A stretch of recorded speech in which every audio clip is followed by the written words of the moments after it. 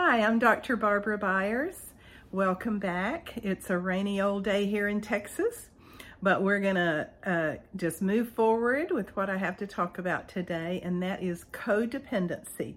I'm gonna do this in two parts because I think it deserves more than one 15-minute treatise on it. So I'm gonna discuss it in two parts, and I wanna just right at the beginning say three things about codependency. It's based in need and often neediness. It's based in fear, which tends to drive manipulation and control. And it's based in a lack of a secure sense of self. So this insecurity often feeds it. All right. So normal dependency, which we all have beginning in infancy, is when we need the nurture of a mom, and when we can trust mom for that, we develop normal dependency, and later in life we're able to trust other adults and form healthy interdependent relationships. But if not, we tend to step into some form of codependency based on our insecurities and the way we've just developed over the years. So codependency has been called loving too much, but it's not loving too much. It's a disordered kind of love that we give to others. So Pastor Jean Holt, I like her definition. She says it's living in the orbit of someone else's neediness, their darkness, their pain, their sorrow, their addiction, their chaos. So it's like, here's the sun, and you're orbiting like a planet around the sun. They're the center, like a magnet, keeping you in that orbit, drawing you in, and you're just constantly aware of their needs, their pain, wondering what they're doing, their feelings. You live in their orbit. Why do we do this? Well, we all have some dysfunction from our family of origin. We've all learned some codependent ways of being, and particularly so when there has been abuse and alcoholism and other kinds of addictions, divorce and things like that. We have these deep underlying unmet needs, and really what we're trying to do through codependency is get these needs met. So we're all in some ways susceptible to that. So what are some of the hallmarks of codependency? By the way, the biblical word for codependency, that's our psychological word. The biblical word really would be idolatry, when we're in idolatry toward another. So one of the hallmarks is we need to be needed. We need for other people to need us. We find our sense of self. We find our importance caring for someone else. And again, that is idolatry. We have a fear of not being there when people need us because their need gives us our sense of who we are and what we're important for. So we really are beginning with an insufficient and sense of self and a lack of real foundational stability. Second hallmark of codependency is another need. It's a need to be idealized. So if I have something to do for others, therefore I am someone. And so I can lose myself if that need goes away. I mean, that's my identity. And so when I help you, you admire me and you idealize me, and I feel good about myself. The second need in codependency is the need for control. And by the way, this is always part of codependency, is control. And the question is, who is in control here? It often, usually, involves some form of manipulation. So often codependents are seen as the victims who are acted upon, right? Someone's taken advantage of the passive one, the weak one.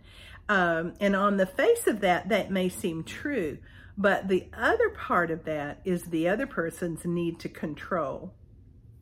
So Codependency really is destructive because at the very heart of it, it's a need love, and it masquerades as a gift love. It looks like I'm giving you love, but really I'm connected to you because I'm taking something from you and getting something that I feel like I need.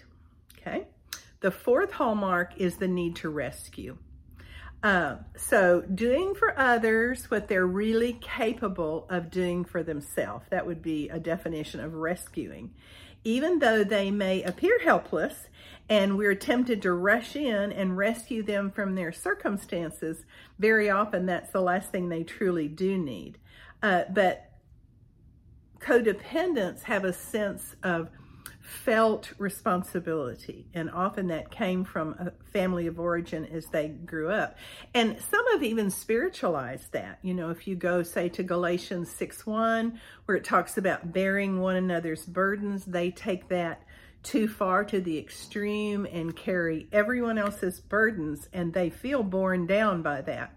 And when we start losing our own peace, when we are so weary from the needs of others, that's a spiritual danger sign that we need to take a step back and look at what's really going on.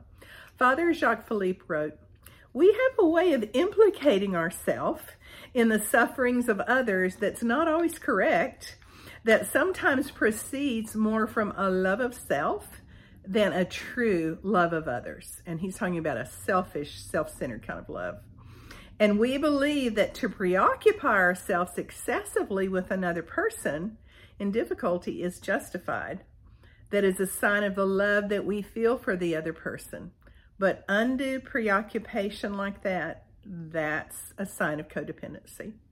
All right, the fifth hallmark of codependency is inadequate or insufficient boundaries. We don't know how to have good internal boundaries. So maybe we feel other people's feelings too much.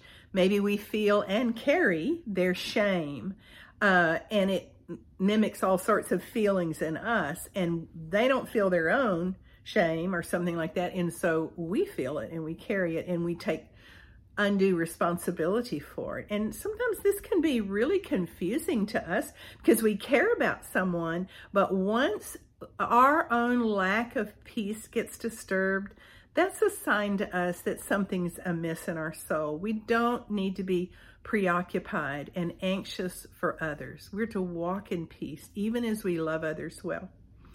So out of the place of needing to be needed, needing to be idealized, needing to control or rescue or not having boundaries, we can find ourselves really weary, burned out, angry, feeling like a martyr, used, misunderstood, and so on.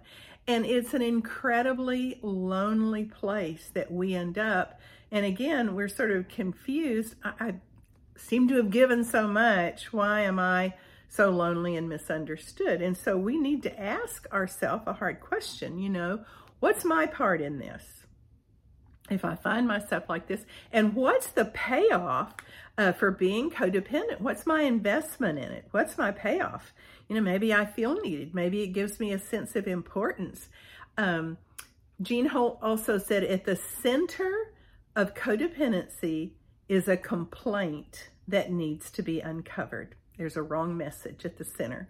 Maybe it's a message that we've internalized that says something like, I'll always be in lack and I'll never get what I need from others unless I work hard at it and manipulate and control them to get it.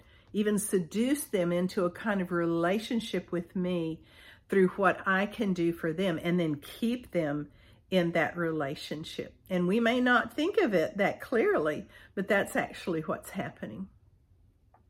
So emotional dependency, this is what we're talking about, occurs when the ongoing presence of another person and the nurture of that other person is believed to be necessary for our very existence. And we give up, let me say that again, when we feel their presence is necessary for our existence.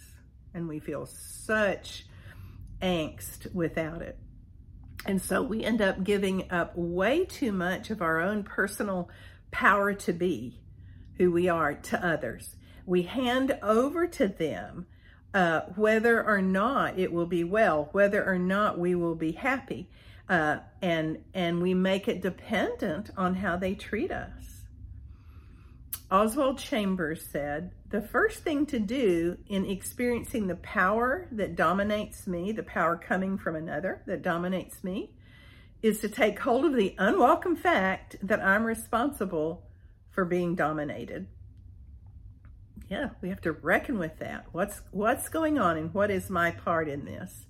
And sometimes when you look at a codependent relationship, it often seems like there's a weak person and there's a strong person. But in reality, they're both weak. They're both in real need of some significant healing. So let me talk about now just a particular kind of codependency called co-addiction. Patrick Carnes wrote a book, I think in the 80s, called Out of the Shadows. And he really began to identify, I think the term was first used for partners of alcoholics. And then he used the term for partners of those in sexual addictions.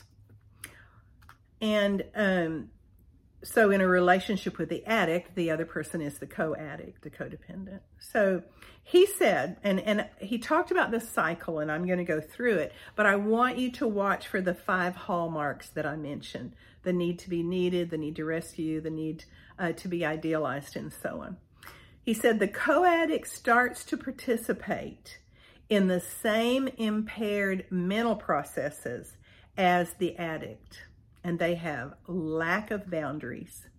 So if you are loving the one who's addicted, you start feeling the loss in that relationship, the problems in that relationship. And then often you first try to deny it, usually by fixing it, which never will work because you can't fix something in another person's life and heart. But then we end up being angry and despairing because we can't fix it and they aren't listening to us. And then we make all of these fix-it sort of efforts to restore the relationship, and it doesn't work. They're very ineffective. And then often we intensify the cycle and end up making things worse in our need to rescue, need to be needed. The co-addict ends up sacrificing their own identity bit by bit, giving up parts of themselves to stay in the relationship. See, they need to be needed, so they'll have this sense of self, but it really takes it away. So they especially will disregard their own intuitions, what they really know, if they're paying attention. And that's what denial is. And denial at its subtlest is us ignoring our own intuitions of heart. The co-addict feels disrespected. They feel like they're being made irrelevant.